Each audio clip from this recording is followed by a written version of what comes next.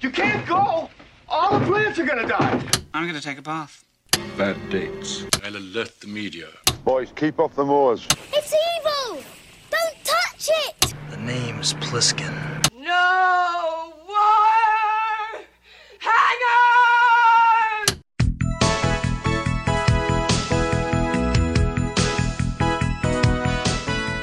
Welcome to Vintage Video, where we're rewatching the 80s so you don't have to. We'll be reviewing every major film release of the 1980s in chronological order, overanalyzing what you've seen and spoiling what you haven't. I'm Patrick O'Reilly. I'm Jesse Bayless. And I'm Richard Wells. And today we're discussing Windwalker, released January 1st, 1981. It was written by Ray Goldrup, based on the novel by Blaine Yorg, who also provided additional writing to the production, directed by Keith Merrill, and released by Pacific International Enterprise. All those names sounded like a bunch of white dudes. Yeah, they do. Despite shooting in Utah, the film was briefly plagued with ashfall from the eruption of Mount St. Helens in March of 1980. Oh. The sun was blotted out enough that they had to change how they lit some of the scenes until a new snowstorm cleared the air and brought a fresh layer of snow to their locations. The film won 4 American Indian Motion Picture Awards: Best Director, Most Promising Actress for Serena Hedden, Best Screenplay, and Best Art Direction. The score was recorded with the London Philharmonic Orchestra due to an ongoing strike with Hollywood musicians. An actor strike began weeks from the end of production, but the film was granted an exception since it was so nearly completed. The film's Oscar eligibility caused a bit of an uproar because the Academy rules dictate that any film told mostly in a non-English language is to be categorized as a foreign film, which already seems pretty racist, as America has no national language. Wow. To make matters worse, the Academy required the country of origin to nominate each foreign film nominee, rendering Windwalker ineligible on account of the language spoken. Wow. So how did that work for Passion of the Christ? I'm pretty sure that this uproar caused them to change the rules. But yeah, there's no country that still speaks Aramaic to nominate Passion of the Christ. And it did get nominations, right? I believe it did. I know it got Cash Monet. Instead of solving the obvious issue, changing the film's designation from foreign, which it is not, to just a regular film, protesting cast members had requested that the film be granted an honorary statue for its authenticity. It received nothing. Chief Dan George was attached to play Windwalker but fell ill before production began, and as a result, both young and old Windwalker are portrayed by white dudes. Yeah, so... It was supposed to be, the older one was supposed to be an actual Native American actor. Okay, I'm going to say, it feels like they were trying so hard, and then they missed the mark so hard on that one. Yeah. I don't really understand even then why they would push for some sort of award for authenticity, because it's just like, yeah, you swung and you missed that, guys. I think the problem is that it's comparatively a very authentic story at the time. I agree, and I mean... But even before this, like, most of the Native American movies that were, like, big award-worthy Native American movies were about Dustin Hoffman as a white guy amongst Indians. Yeah. Or... Well, true. And A Man Called Horse is like a British guy. I was going to bring up A Man Called Horse. I mean, I don't think that one was inauthentic. Right, but I think it wasn't a Native American story. It's right. It's just an American imperialist's story. Fair enough. We open the film with an elderly Cheyenne warrior named Windwalker on his deathbed. His grandchildren are tending to him and ask about his youth, and we transition back in time to Windwalker's childhood. He used to hunt buffalo with a young girl named Tashina. They grew up together, and Windwalker would play the flute for her. Adult Windwalker is being played by James Remar here. Do you recall the last time we had James Remar playing a Native American character? Was that... Charlton Heston and Brian Keith, right? Mountain Men? Mountain Men. It was not the Mountain Men. Oh, it wasn't? He gets in a knife fight in a bar, Beat It style. They're tied to each other. That was the with all the brothers, the Long Riders. There you go. It was him and David Carradine facing off. In their village, another warrior is demanding Tashina's hand in marriage, and when he notices Windwalker watching, he starts harassing Windwalker's horses for a bit. The man threatens to come back later to collect Tashina. Windwalker heads out with a friend to where the rival Crow tribe keep their horses and steal about 50 from them. Windwalker races them back to Tashina's father and trades them for her hand in marriage. The other guy had returned with an offer of 8 skins for her when Windwalker's herd rushes in to dust up the camp. The man forks over his daughter without hesitation. That night, Tashina puts a necklace on Windwalker and they start to kiss. The next day, Tashina's other suitor tells him that they are mortal enemies because he has embarrassed him. We cut to Tashina telling Windwalker that she's pregnant, presumably sometime later, and then immediately to her giving birth. She has twins, and these are very tiny babies. It was surprising because you don't normally see babies Right. this little, and I don't think they didn't quite look like newborns, but they were very fresh. Yeah. I think they could have been the size of newborns, but my theory here is that because they actually were identical twins, like They might have been premature. they So, were yeah. so gestationally, their age was newborn, but Yeah. maybe they were a month or two old. Because newborn twins are even smaller than regular newborns. We cut back to elderly Windwalker, and the kids ask if their father was one of these babies, and Windwalker confirms that he is. He and Tashina are splashing around in a lake when the other suitor returns with a friend to attack them. Tashina tries to run away, but they catch up with her and beat her to the ground. Windwalker kills one of the men, but the other collects one of his twin boys and rides away on a horse. Windwalker chases him as long as he can on foot, and then returns to find his other son crying over Tashina's body. She has been killed. Windwalker left the remaining son with his tribe and went out hunting for the other child for a long time. He rides a horse through a canyon and starts climbing through a small crack in the wall until he finds a small crow camp, and his missing son is there. Windwalker waits till dark and quickly punches out the man keeping watch. He takes a torch to all the teepees at night and steals his son back in the ensuing commotion. I think he even ties the torch to a horse and Yeah. has it run through the camp. Oh, that's crappy. Yeah, well, I mean, he was trying to spread chaos so that he could escape. That's true. Well, and I thought for sure that this kid, under the being, from his perspective, being stolen away from his family, Right. was going to cause a lot more of a commotion and Yeah. be a much bigger problem. I thought this was going to be the plot of the movie. Right. I thought like he's going to be spending all this time with this kid who's going to be constantly trying to run away and not believing that he's his father. Yeah. Yeah, like the island. Yeah. It's just like, nope, I'm Yeah. part of their team still. But he very quickly convinces this kid, "I'm your father." And the kid goes, "Oh, all right." I think we do get a moment with the kid and the crow that implies that they don't treat him well here, though. That he kind of feels like, oh, well, I must have been like some outsider here. But he covers the child's mouth to keep him from calling for help that night. And then when the coast is clear, he explains that he is his father. He gives the boy the necklace Tashina put on him so that he can tell his twins apart when he gets home.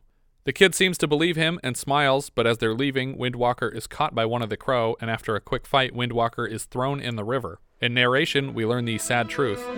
I never saw my son again, but the pain of wandering still burns within my heart. The river is raging, so he gets Right. swept away from Yeah. this area. Yeah. And by this time, a lot of the crow have, descended upon the banks of the river anyways. Yeah. Searching for this lost one has kept me long upon the earth, but now I look no more. It is a good day to die. I should mention that the narration that takes us in and out of these flashbacks is the only English language part of the film. All the dialogue is spoken in the languages of the tribes involved. And was there any evidence that that was added after? I don't know that for sure. That's just my suspicion. Yeah, because it doesn't. I find it really annoying because not annoying that they speak English in it at all, but annoying that they overlap with the other dialogue, because I'm just like, well, now you can't clearly hear either of them. Like, Yeah. just like pick a lane and you can switch. Like if in this time you use this and this kind of time you use that language, that's fine. But let's not overlap them. Right. Back in the present, Windwalker dies, and his grandson runs to inform his mother.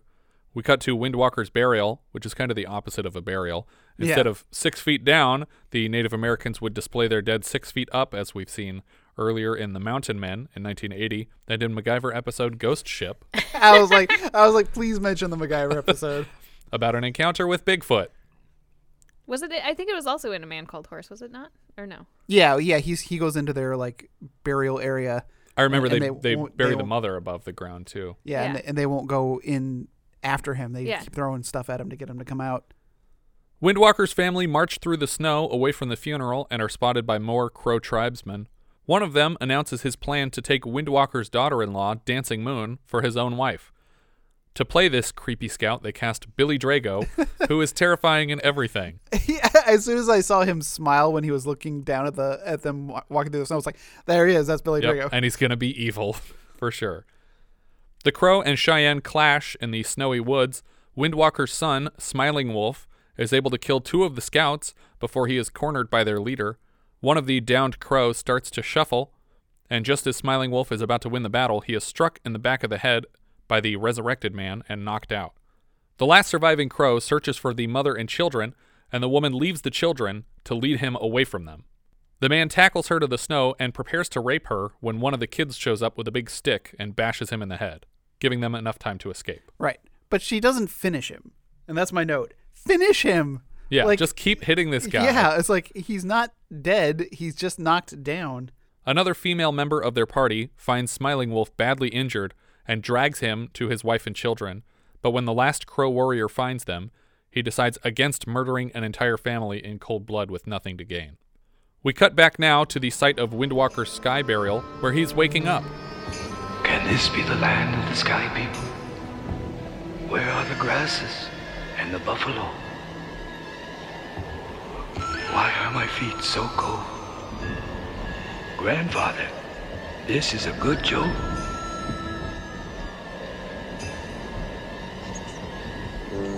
But now I would continue my journey to the land of the spirits.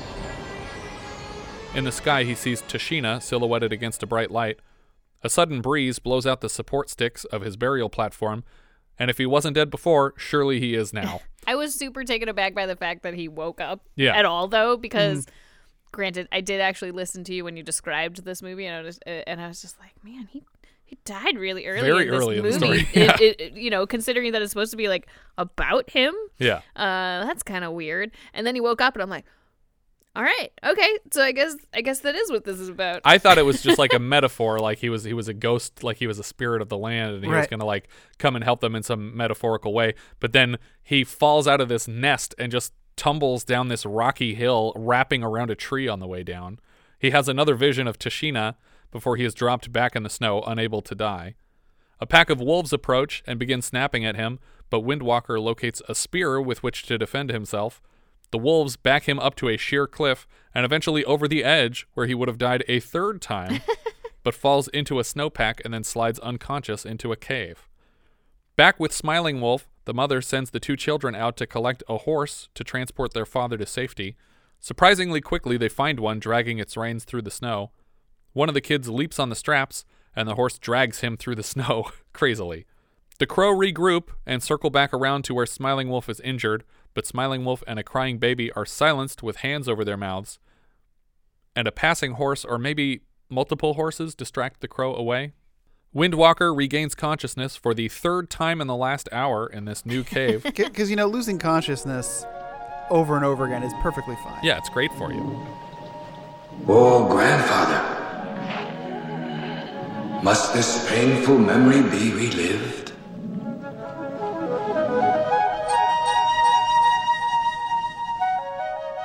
Apparently, he is reminded by the cave's interior of some unfortunate event from earlier in his life, and we are transported back to his younger days.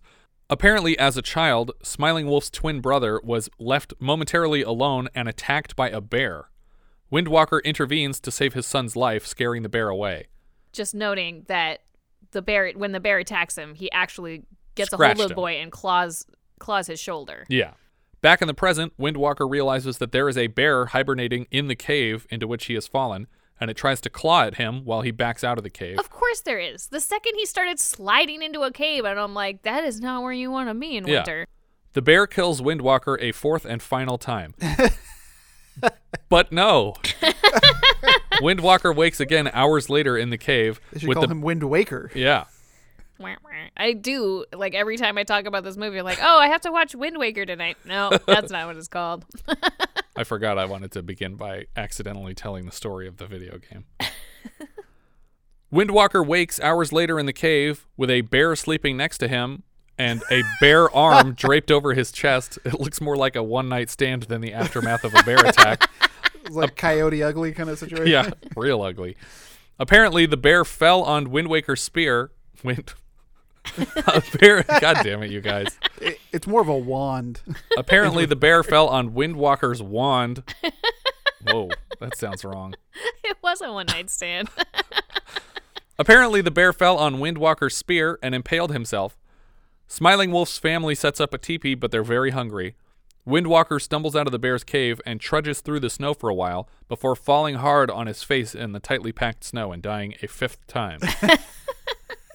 All the same visions play again, and he is returned to life against his best efforts. In their teepee that night, Smiling Wolf is barely able to keep water down.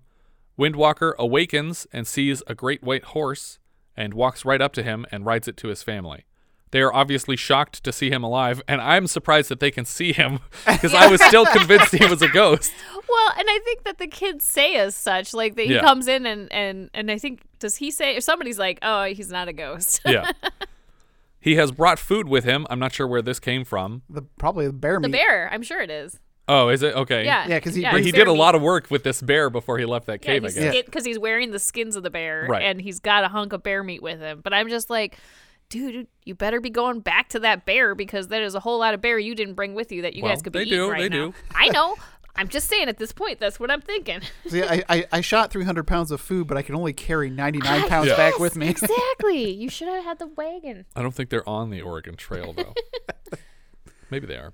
For anyone who doesn't get that reference, we are... I thought you could carry 200 pounds. Oh, it depends on which person you are. Yeah. I think so. I always picked the person that could carry 200 pounds because I just liked hunting. I always picked the banker. I was going to say, you are totally a banker, Richard. So I could fully You could afford stock. the stuff? Yeah. I guess that's easy mode, right? The banker is the easiest one because you can buy all the stuff in advance. Doesn't matter when you try to freaking cock your wagon. I always the whole just thing died just of dysentery. Like, I don't think it mattered what I did. I just know that all of my tombstones said pepperoni and cheese on them. Yes. Because I'm a fucking idiot. You're not the only one who did that. I know. What do you want on your tombstone? Glad you asked, video game. Windwalker starts tending to his son immediately. They tell Windwalker what happened with the crow attack and praise the Great One for sending Windwalker back to protect them. Windwalker has brought with him all the medicine necessary to heal his son. The Crow tribe argue around a campfire about the ghost horse that spooked them away from Windwalker's family. Back in the teepee, Windwalker's grandkids ask him how he's still alive and where he got this giant grizzly skin coat that he's wearing. He doesn't have many answers for them other than, I got the bear skin from a bear. In the morning, the Crows strike again, wrapping up the teepee with rope and yanking it over on its side, but they quickly realize that it's empty. One of the Crow warriors, the same one who spared the family earlier, says that it's shameful to continue this pursuit, and the others spit at him for being a chicken shit. And he just straight up pieces out. He's like, well, if you don't want to be here, then go. He's like, all right. Great, cool. I'm going to leave. You guys can be monsters. Windwalker leads his family back to the bear cave for protection, since it is now presumably vacant. He leads them with a torch down a long corridor, and we see Windwalker and his grandkids home aloneing the area. That is my exact note. Home aloneing the area. Oh my God. Are you reading that off my pad? I think you guys spent too much time together. They bury ropes, they tie back branches, and strategically break the ice of frozen lakes. See, now, the breaking of the ice, at first I thought they're breaking ice on a lake. Yeah. But then later on, when there's an avalanche, I was like, oh, were they breaking loose the snow? No. But then it comes back to the lake. It's like, no, they were. Then was the avalanche totally an accident? I think it was. It was just them being stupid. Yeah, because they'd yell. They deserve it. They watch silently from behind trees as the crow who doesn't want to fight them approaches. The crow's horse steps on one of the traps, a tipping platform buried under snow, and the horse and rider are sent sliding down a snow hill. When the crow warrior comes to rest at the base of the hill, Dancing Moon leaps out and stabs the guy once before Windwalker can stop her. He insists that the man must not be killed, but bound. Also, that horse sliding down that hill. Pretty terrifying looking. I don't know how you can control a horse's slide. Or cause it to fall in the first place. It clearly was not in control of that. And there's so many trees. It could have just gone any Sunny which way. Bonoed itself on the way down. Totally. Oof. The meaner Crow warriors are still inbound, and they find a spear that Windwalker stabbed into the snow as he was setting up traps with his grandchildren. Billy Drago takes it as a threat and shouts his warrior call, triggering an avalanche that scares their horses and buries another of the Crow warriors completely. Like, they literally lose a guy because he shouted. Another one down. The reluctant warrior wakes up in bindings in the cave with Windwalker and his family. Windwalker gives a speech about how death begins with birth and the cycle of life. The children greet their father as he awakens from illness, and the reluctant warrior is shocked when he sees the man's face. And further, the necklace that Smiling Wolf is gripping tightly in his hand. I should mention here that the reluctant warrior they've captured is wearing like face paint. Yeah, face paint, a big headdress. He's not super recognizable. Spoiler alert. That's the only reason we would mention that Yeah. is a huge spoiler. Windwalker tells his children to fight without fear because they are Cheyenne. And again, the phrase seems to ring some bells in the head of the reluctant warrior. The children are sent out of the cave to what? Fight? Are they No, being sent out to fight the crow? They're bait. They're running ahead of them to convince them to go. You better come in and catch me. Yes. Yeah. Exactly. He's gonna call the cops. Whoa, from a treehouse. The crow notice smoke billowing out of a structure on the hill, which seems pretty lazy of them to not consider that they're giving away their location. But it's all part of the plan. I think they want to be. I guess found. Yeah, I think that they know that they can't hide forever, so that's why they made these traps. The reluctant warrior glares at one of Smiling Wolf's kids, and she sneaks over to give him some food to eat. The pervert crow sneaks up on the cave, but Dancing Moon notices him on the way in. He gets her cornered on the floor of the cave when she manages to get her hands on a large rock and cracks him in the head several times to subdue him. Again, not killing him, but hitting him a bunch of times. The children notice another crow warrior on horseback and immediately run from their hiding place across a frozen lake. The warrior and his horse fall through into the ice where the kids dug their trap earlier. The horse manages to scramble out of the water, but the crow disappears under the surface of the water. I don't know how they did this, because it looks like you just put a horse and a dude in a frozen lake. I think that's what they did. That's so dangerous and stupid and horrible. That's why all horses are CG now. The last standing crow warrior starts praying just outside the cave, and the reluctant warrior finally admits out loud to the cave that he is not Crow, that he is Cheyenne. Windwalker overhears the confession, and the significance dawns on him. He wipes off the warrior's war paint to find the face of his own son. The warrior is the second son that he lost all those years ago. Windwalker finally realizes why he's been kept alive all these years, and thanks the Great One for this moment. Well, one of the things that cued him in, too, before he wipes the face paint off, was pulling the guy's shirt open and seeing the scar from where the bear attacked him. Windwalker steps outside to face off with the last crow and leaves the son untethered in the cave to murder Smiling Wolf and disappear into the woods. Just kidding.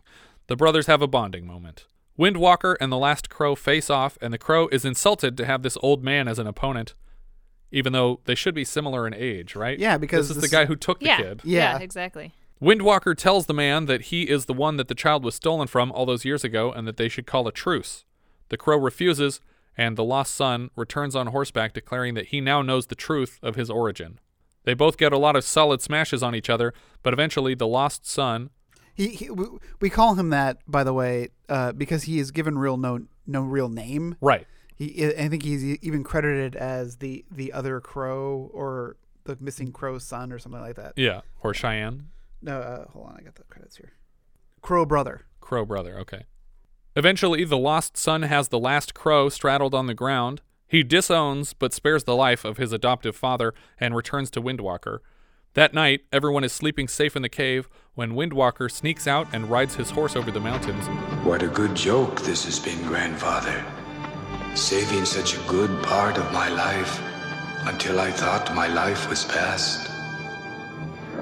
Thank you for allowing me to be their teacher and to unite my family once again.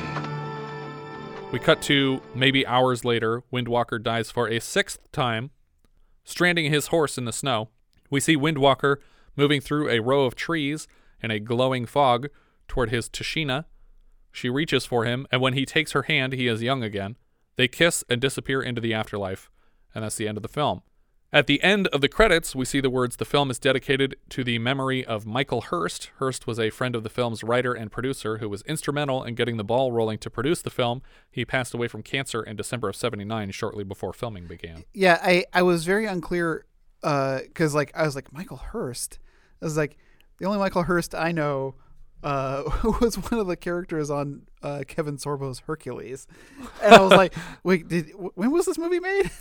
No, definitely not in the 90s. Also, I was very upset about the credits themselves. Yes, because there's no way to know which person goes with which words. Well, there's that, but it's also when names were too long, they dropped a carriage return down to the next one, and nothing was justified properly. Yeah. It's like if you had just made the text a little bit smaller, you could have fit everything. Yeah. But instead you had these names where things just drop down to the next level and they just wanted to aligned. make sure it looked good on television. It had to be huge letters. And that's what I thought that this was. Yeah. I the whole time in the beginning especially, I thought it looks very clean. I was like, this is shot on video, but I looked it up and it's shot on film. Yeah.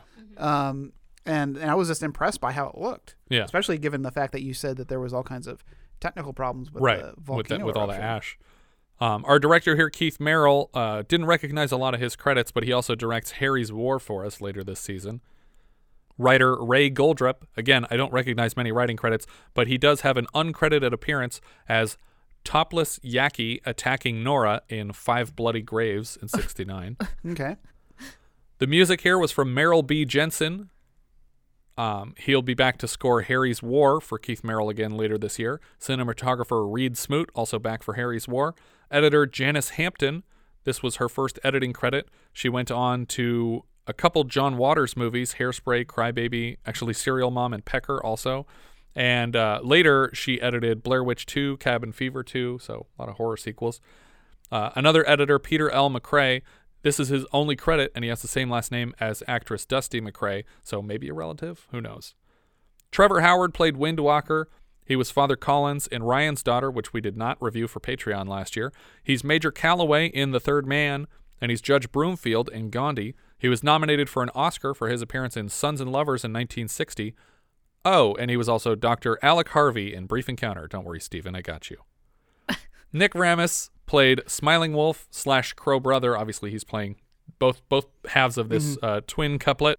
He was Gus Munoz in Falcon Crest. He was Standing Wolf in MacGyver episode Trail of Tears.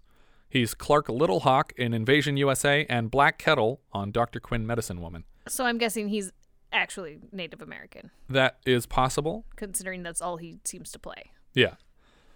James Remar was Windwalker as a young man. He was Ajax in The Warriors. We reviewed his work last year on Cruising and Long Riders. He's probably best known as Dexter's dad. He was Mr. Right on Sex and the City, and he's provided voices for characters in Ben 10, The Legend of Korra, and Transformers Dark of the Moon as Sideswipe. Rudy Diaz played Crow Eyes. Not sure which person that is. It might be the leader of the Crow Warriors. He was Zamora in Hellfighters and Deputy Sanchez in Charlie Varick. Billy Drago played Crow Scout. He's also Ramon Coda in Delta Force 2. He's Blackhand Kelly for Tremors 4. Mm-hmm. But for me and Richard, he will always be John Bly from the tragically short-lived The Adventures of Briscoe County Jr. He was so great. And the last credit I have here is for Bart the Bear, who played the bear in the flashback that attacked one of the twins. This is the first feature film appearance of Bart the Bear, who comes back for memorable turns in Clan of the Cave Bear, The Great Outdoors, The Bear, White Fang, Legends of the Fall, 12 Monkeys, and The Edge, which I guess that means he attacks Anthony Hopkins in a couple movies. Yeah, that's surprising. And I 12 Monkeys, I know exactly the scene. Doesn't he attack Anthony Hopkins in Legends of the Fall? Or I forget if Bart the Bear and Anthony Hopkins have any scenes together. I know they definitely do in The Edge, but I don't remember that one. Because I maybe he doesn't get attacked. Maybe he just has the stroke. Because I remember he has he spends the whole second half of that movie with a droopy face. I really like Legends of the Fall. Yeah, those are all the credits I had for this one. It's a pretty simple story. Yeah. It goes by pretty quick. Obviously, I mean, we're only a half an hour into the episode, and we've discussed the entire plot. I think that it does hurt the film that none of the lead characters are played by Native Americans. It seems like that would have been ideal. Yeah. It just seems weird. It just seems like a weird choice to me because, like, you're making such an effort to be authentic by making it in their language, and they as far as I know, I'm no expert, but it seemed pretty authentic in terms of, you know, their way of life and stuff. So why not go all the way? Yeah, I think the reason for not going all the way is there weren't enough famous Native American actors. But like I don't think Dan you George. make this film because you're putting famous people in I think the only way you get money to make it is by having a name in it. How much could it really cost? That's the part that surprises me because it doesn't seem like an expensive film to me. Not at all. But it's shot pretty quickly. Location shoots are difficult, especially in the snow, obviously. In the mountains, too. But yeah, it just seems like it couldn't have been supremely difficult to wait for Native American actors to be available for these parts. But that being said, I did appreciate that all the dialogue is in their languages. I'd be curious, though, to hear from a native speaker how well they did. See how well they did. I mean, obviously they had people on set coaching them. I mean, I would hope so, but I cannot be a judge of it's that. Just like a Google Translate. Just like, I think that's what this says. I'm just going to start talking. You know, and I'm sure, like, I don't know, but I would imagine some of the other Native Americans in here, I don't know of what descent they are. So, like, did they speak... and did Crow and Cheyenne speak the same language? I don't know. Yeah, I don't know. They're neighboring tribes, but I imagine they'd have their own language. So do they both speak the same language in this film? I don't know. I'm not well versed enough to recognize the difference in the characters speaking. But yeah, I mean, it's an okay story. I think it's actually, like, when I realized that this grandfather was just going to keep waking up from dying, I was like, okay, this is kind of fun, actually. I'm excited to see how he dies next and what happens. Yeah, I think that I came out like 20 minutes in, I'm like, and you're like, it gets better. I'm like, okay, I'll keep going, and then I'm like, all right. And Grandpa wakes up, and you're like, okay, what? All right. What happened? But yeah, and the battle scenes are all pretty cool. I mean, everything was pretty believable. All the stunt work. I hope that horses weren't permanently damaged in the making of the film. They probably were. But I would still say that for me, this is probably not a worthwhile viewing. This would be a thumbs down for me. It's a thumbs down for me. Yeah. It's a reluctant thumbs down. I agree. It's a reluctant thumbs down. I certainly didn't dislike this movie. In fact, the Letterboxd rank will be interesting. Yeah. But I didn't dislike it. I like I said, that's why I felt it. It felt like a TV movie, and it certainly only felt like an hour-long episode of something. Right. Like it goes by very quickly. Very quickly. And sometimes I look at the runtimes of these movies and I go, and while this wasn't a huge runtime, it certainly didn't feel like it was as long as it was. I'm going to disagree with you too on that one. It felt long to you? This one felt extremely long to me. And I feel like if I cut out all of the scenes of somebody walking from one place to another place, this movie would be like 30 minutes long. Well, so would Lord of the Rings. Yeah, I don't watch those movies either. Lord of the all three of them could be fit in an hour. But yeah, like you said, despite the thumbs down, I'm still putting this. For me, it's in second place on my Letterboxd list after Underground Aces. I actually have it as number one. All right, it is my current number one. It's not going to be there for very long, I think. There's only 4 movies right now, so it's not a surprise. Jess, what are you thinking, Letterboxd? Yeah, I'm gonna go ahead and match you with that one. That it's under Underground Aces. All right. So we got number 2, and a number 1 for this one. But keep in mind that I'm pretty sure all of us has given every movie so far 3 thumbs down. Yeah. Yes. So we have better stuff coming. But I think that's everything for Windwalker. If you guys have any thoughts you'd like to share with us, we are Vintage Video Pod on Twitter, Facebook, Instagram, and Letterboxd. Where, as I've said before, you can find each of our full movie rankings for the year. We can also be found at vintagevideopodcast.com. We also have a Discord now. You can find a button at the top of our .com and join the 24/7 movie chat and share your thoughts on episodes past, present, and future. Also, search for Vintage Video Podcast on YouTube and subscribe to our new channel there. Thank you so much for listening, and I hope you'll join us next time when we'll be discussing scanners, which IMDb describes like so. A scientist sends a man with extraordinary psychic powers to hunt others like him. We leave you now with the trailer for Scanners.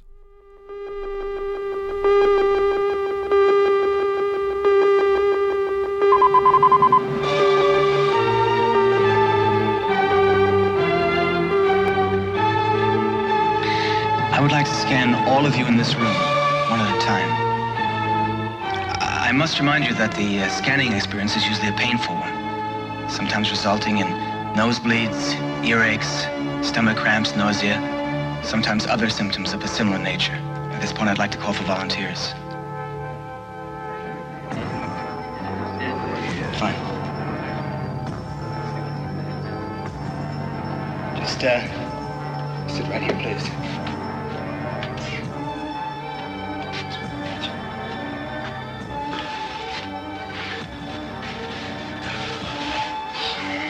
Now, I'd like you to think of something specific. Do I have to close my eyes? It doesn't matter.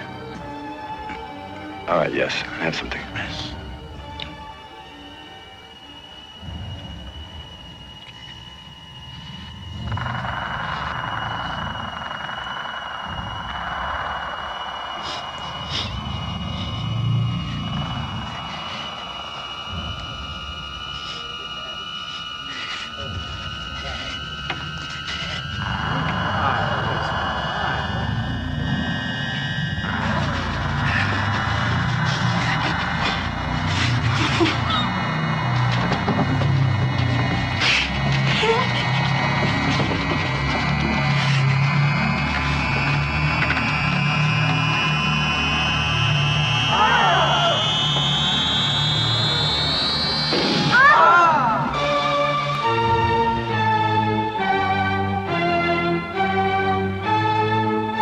Mind Force.